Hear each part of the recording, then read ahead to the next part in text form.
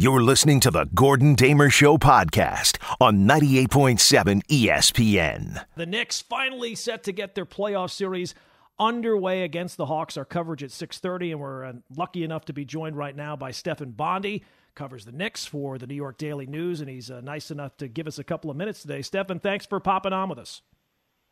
Hey, thanks for having me. Do you think the fact that there's going to be the 15,000 fans, and it's been so long, I know that the fans that have been allowed in the building have made a lot of noise. Knicks fans are always jacked up, and certainly with the success. But do you think that the noise level, the intensity that we are going to get tonight, do you think that will catch even the Knicks by a little bit of surprise, considering how long it's been? Yeah, you know what? I thought about this, and people have been asking me about this. So you're taking a team like the Knicks, where most of them had never even played a playoff game. Right. Julius Randle's making his playoff debut. RJ Barrett's making his playoff debut. And now they're going to be thrust in a situation where they're going to have more fans, an extraordinary more amount of fans than they've had all season, into a pressurized environment. I have no idea how they're going to respond, because you're not in their heads. But it's going to be such a different atmosphere than what they're used to. Couple that with, the pressure of the playoffs. That first quarter is going to be really interesting. I have no idea how they're going to respond. What are your impressions of this series? How do you see this series playing out? Well, I think Thibodeau is a great coach, obviously. He's a preparer. He's given his players not only one book to prepare, two playbooks to basically memorize. They're going to have every situation covered. I think they're going to make life very difficult for Trae Young. And my prediction has been, and it remains, Knicks in 7. I think the Hawks have more talent, but the Knicks shown they have more heart. And, I think that ultimately Julius Randle will be able to dictate what the Knicks do offensively, and if he's getting double teamed, he's shown throughout the season that he's able to make the right pass. And the Knicks have been able to, despite projections and despite what history tells us about their three-point percentage, they've been able to become one of the top 5 three-point shooting teams in the NBA. And that'll go a long way towards winning a series like this. We're talking with Stefan Bondy, covers the Knicks for the New York Daily News. As we get ready for Game 1 tonight. Yeah, I think Randle is the touch. That's the number one question in this series, because to me he's the guy that everything kind of flows through. Because if the Hawks double team him, they gotta have to worry about the 3-point shooting. If they don't double team him, we saw him during the regular season. He scored 40 in 3 games. 2 of those came against the Hawks. So you'd have to expect that he is going to have to, and the Knicks will need him to have a big series. Yeah, and like I said, this is his first postseason, and he's been in the league since 2014. So this is something new for him, but I think you're right. I think he'll respond well. The big question is whether the Knicks can continue to hit the open three-pointers that they're going to be able to get courtesy of Julius Randle. RJ Barrett has been great all season, so you expect that to continue. But, listen, when he was drafted out of Duke, the big question was, hey, this guy can't shoot three-pointers. He was shooting like 30% from the college line. Now he's up at 40% from the NBA line. So if he's able to continue to do that, and if Reggie Bullock continues to shoot the way he's shooting, and Derrick Rose is having a career year from the three-point line, Alec Burks has been shooting great. So if they can continue to do that, they're in good shape. How do you think the Knicks go about trying to slow down Trae Young? Well, RJ Barrett said something very interesting today. And it kind of made sense after he said it, as I sort of processed it. He said that they want him they want him to score. They want him to shoot. He's a great passer. What they don't want is him getting everybody else involved. So, Bogdan Bogdanović is a great three-point shooter. If he's open and Trae Young is feeding him, that's probably a better scenario. That's probably a worse scenario for the Knicks than if Trae Young is hoisting up shots, because Trae Young only shoots 34% from the three-point line. So their philosophy is, hey, we want Trae Young. We want to close up the driving lanes. We want to close off the passing lanes and let Trae Young just shoot. I think that's an interesting strategy, and RJ Barrett hinted at that today. So we'll see how that plays out. It's hard to imagine they gave away their entire game plan right there. Right. But it's interesting to think about if that's their philosophy.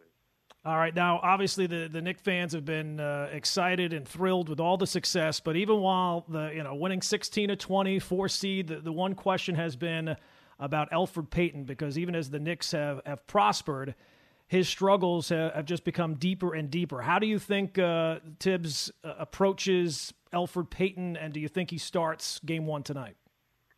Yeah, I do think he starts. Thibodeau has kept the same lineup all season. But barring injury, he's kept the same starters in from game 1 until the end of the season. It would be quite a drastic measure to just decide, game 1 of the playoffs, I'm going to switch it up now. So I do think he stays the same. Listen, it's always possible he changes. They've had a week to prepare for the game. So on some level you say, well, now's a good time to do it because we had a whole week to practice like that.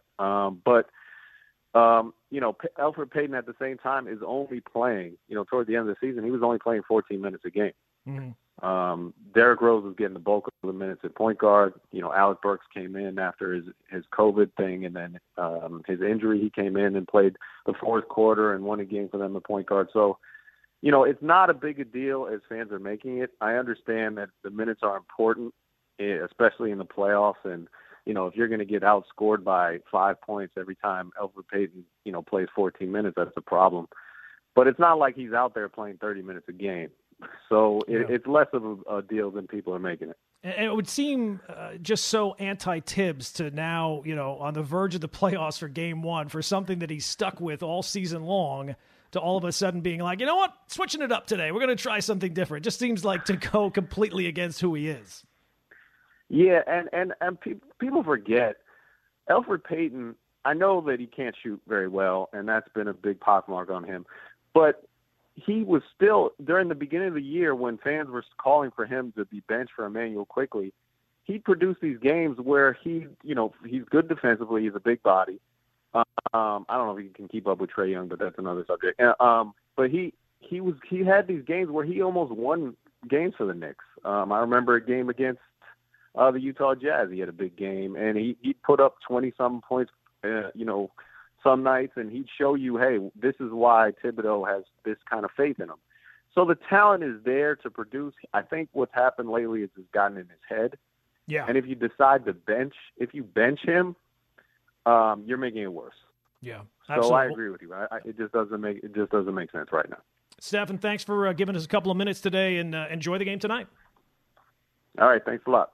That is Stefan Bondy, covers the Knicks, of course, for the New York Daily News as we get set for Game 1 tonight. And Elfrid Payton is going to be obviously a focus, right? I mean, as great as the Knicks have played down the stretch and all the great different storylines, Payton was the one guy who really regressed as the season went along. And I don't think, and I haven't thought, that Tibbs is going to make a switch, even with as many struggles as Payton has had. But it's just the type of thing that you hope as a Knicks fan, it's not going to take it coming back to haunt you before you make that change, right? Like, you don't want to have it be a game where you are not only starting Payton, but you start him at the start of the second half, and you're falling behind, and that's what ends up costing you, because that is the possibility.